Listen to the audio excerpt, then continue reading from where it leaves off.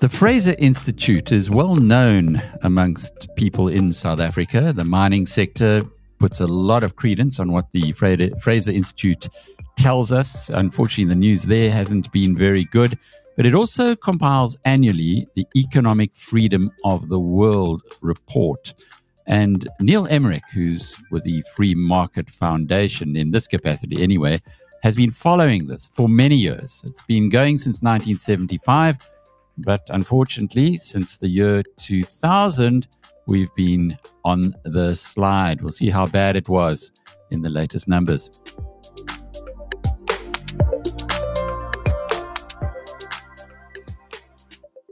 Neil, thanks for joining us. I've been following this for a while as well, not nearly as closely as you have. What brought your interest into the Economic Freedom Report from the Fraser Institute?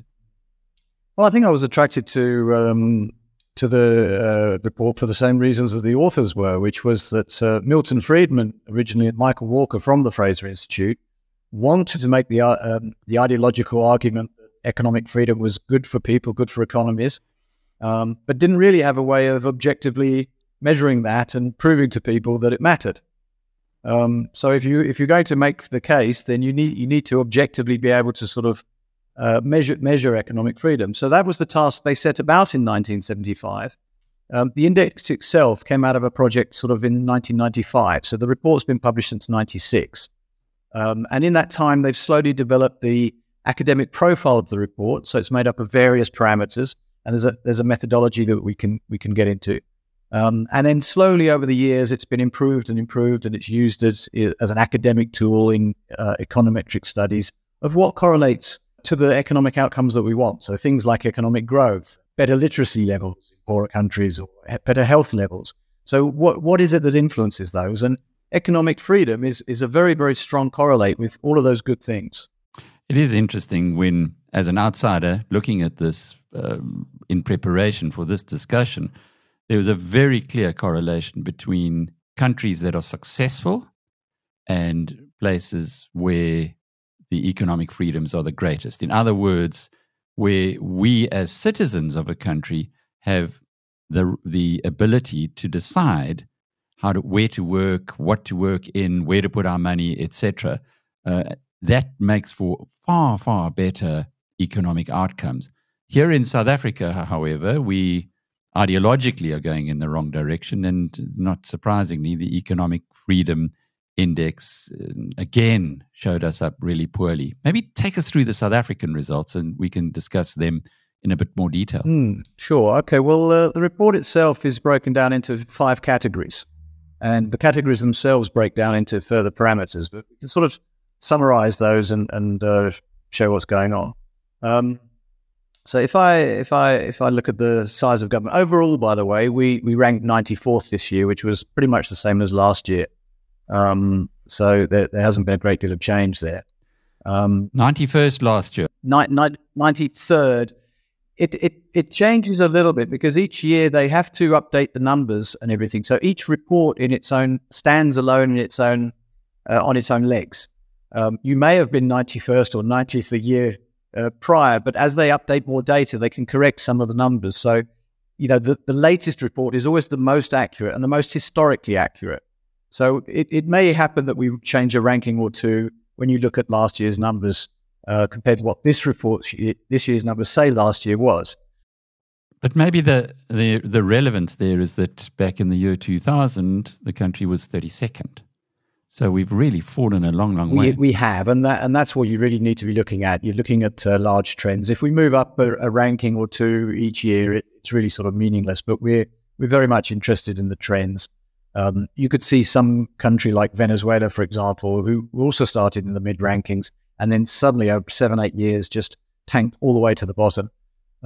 So that was visible, and we can see the progressive decline in the economic freedom levels in South Africa. Sort of 10 rankings every year, and the points are going down. So, let's start. The size of government really looks at a couple of things. We score poorly on the extent of the government, so its level of consumption is very high relative to the GDP.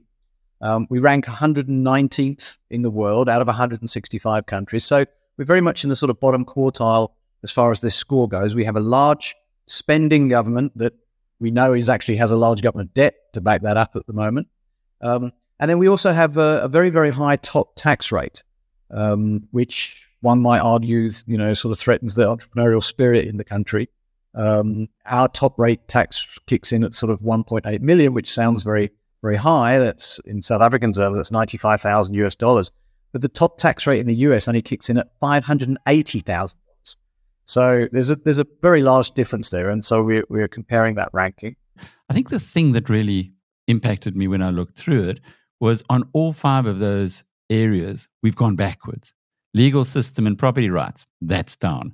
Access to sound money, even there, we're down. Freedom to trade internationally from 6.5 to 6.43. Not much, but when you've got 2/3 of your GDP is reliant on trade, that's not good news. And regulation of credit, labor, business, that's down quite a lot from 7.16 to 6.35. Maybe that's one worth dwelling on because it is a big decline. Was there anything in particular that would have caused that? On the regulation side? Indeed. Yes. Well, we're a historic bad performer. I mean, since 1996 and the labor legislation that was enacted, I mean, we have always just performed very, very poorly on the hiring and firing practices, which are quite onerous, and collective bargaining, minimum wage law, which of course has been recently changed, but that won't even reflect yet because this set of numbers only goes up to 2021. You're quite right. There's 15 variables in this category, and every single one of them has sort of declined a full point in the scores 1 out of 10.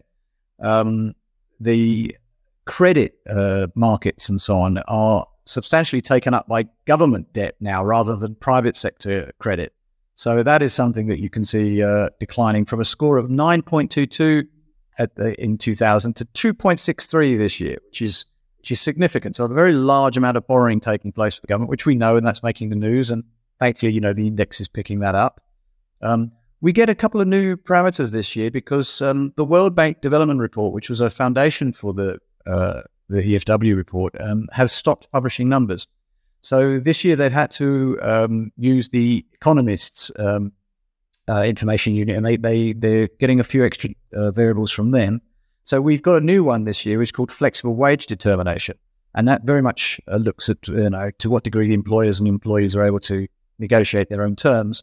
And that one we score 4.1 out of 10. So you can see it's those areas of business. It's the red tape. South Africa has, continually put burdens on its businesses.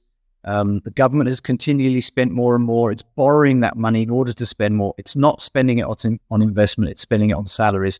And it's just, you can see this slow chipping away at our overall freedoms. And we're just diminishing the investment environment.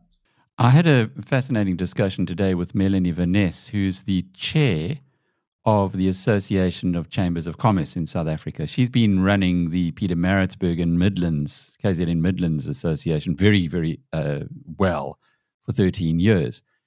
And she has now got gutful. And she's saying they need to fire the board, fire the management of Transnet. The Transnet is a complete disaster. She calls it an epic failure. And yet they don't even realize that there's anything wrong. They don't want help from the private sector. It's almost like you got to ask when other people in business are going to see data like this from the Fraser Institute and say enough is enough. But why not? Why? I'll tell you a little later what her theory is, why it's taken so long for her and the chambers to get hurtful. Why do you think South African business hasn't really been speaking a lot more aggressively, given the data, which is pretty damning? That's it's a very, very good question. I mean, I would only be speculating. Why has business been so quiet over the last 20 years? And I would have to say it's probably because of South Africa's unique history. I mean, we went through a terrible political time, something that was judged, a crime against humanity. Now, 20 years after the first election, it's still not very long in terms of a country coming to terms with its guilt, maybe businesses' participation in those activities at the time. So I think there was a benefit of the doubt given to the new government for many, many years. And yet the numbers haven't lied. We've seen in an empirical fashion, we've seen that decline and the pot boiling, so to speak, if we're the frog. Whether this is now the time that business is ready to speak up, I'm excited if they are. I think that's very healthy in any democracy. It's got to be good. I mean, if they're just pointing out the dangers or bringing to the government's attention numbers like these, it's got to help.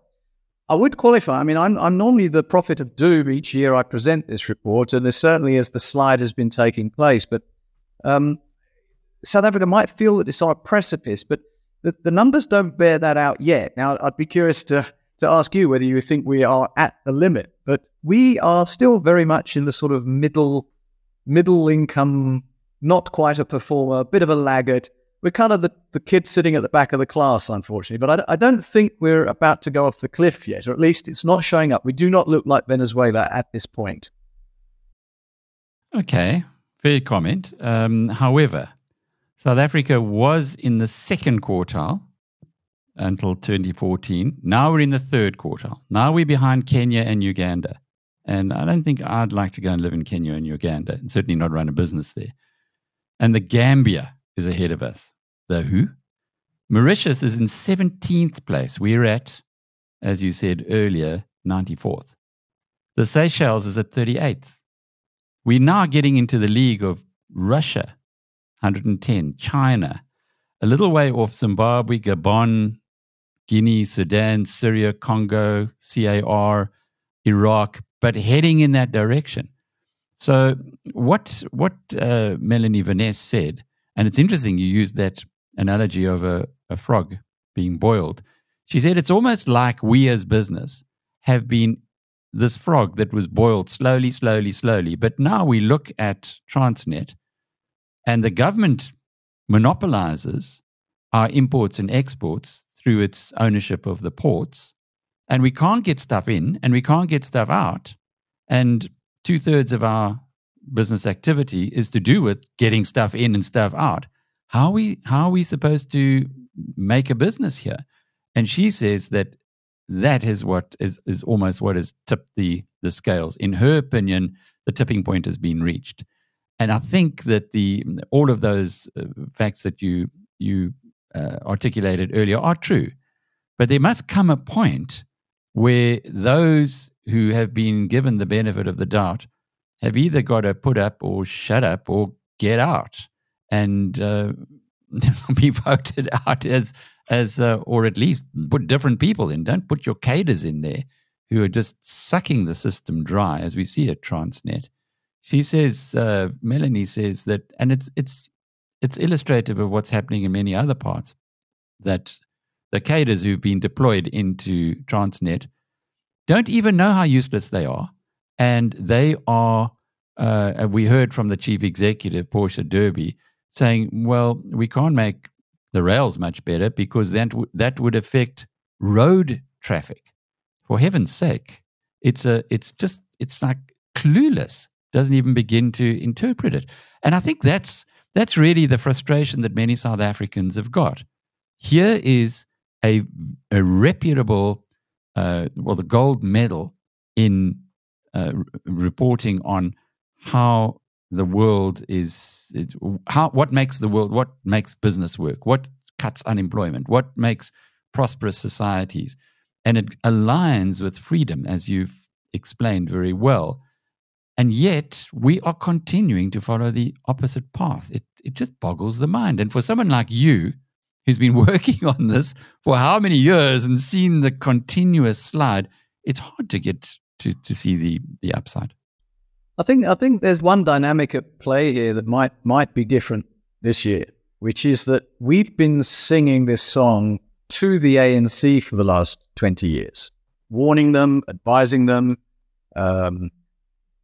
warning them about the dangers of the ideology that they were espousing. Now, the ANC is a broad church, so there were receptive ears within the organisation, but of course, there's a tug of war going on with other people.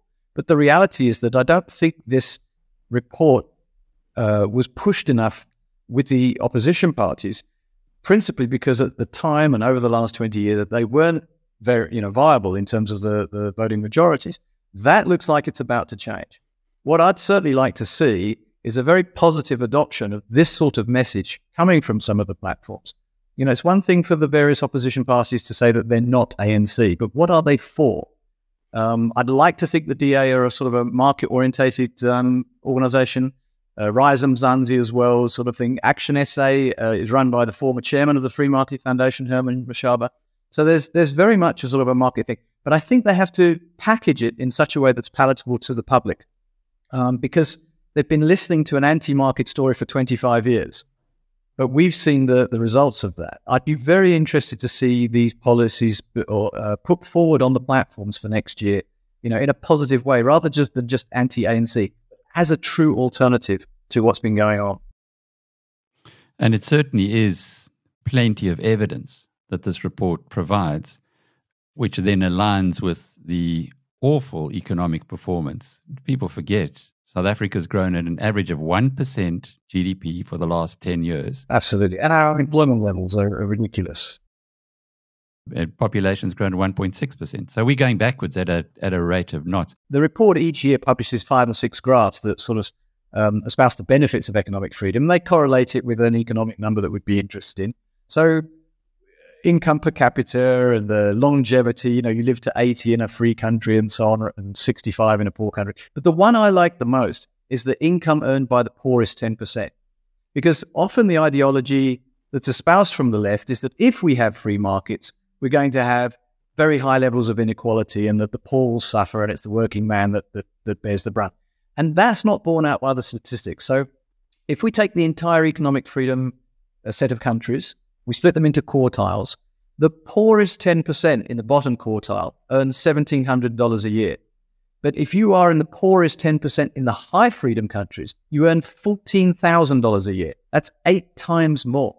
So one of the most, I think, important numbers for this is to show that where you have free markets and open economies and trade, the poor are richer by far. And they know this, of course, because that's where they travel. You see them going from low countries to high countries in migration. But it's such an incredible response to the accusation that markets will create inequality. Okay, so how do you get that message through to those who are still voting for the politicians who tell them the opposite? That's not my job, unfortunately. But yes, I don't know. I mean, these are complex messages. They have to be filtered and packaged in some sense that it can, reach the rural areas and sort of, the less economically minded minds. But it shouldn't. The basic values should appeal, which is that: do you want to be told what to do? Do you want to be told what you can earn or can't earn, or you don't get a job simply because that? If the platform has to be about jobs next year. And the only way that those jobs are going to happen is if you let businesses fly. And that's the platform that the opposition party should be coming to the table with.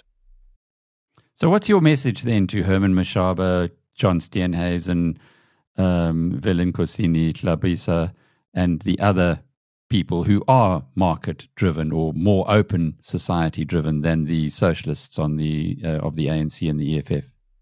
I think the first thing would be to accept that we are not exceptional, that we can learn from other countries. So the exercise of this economic report to show that countries are comparable and that policies are comparable.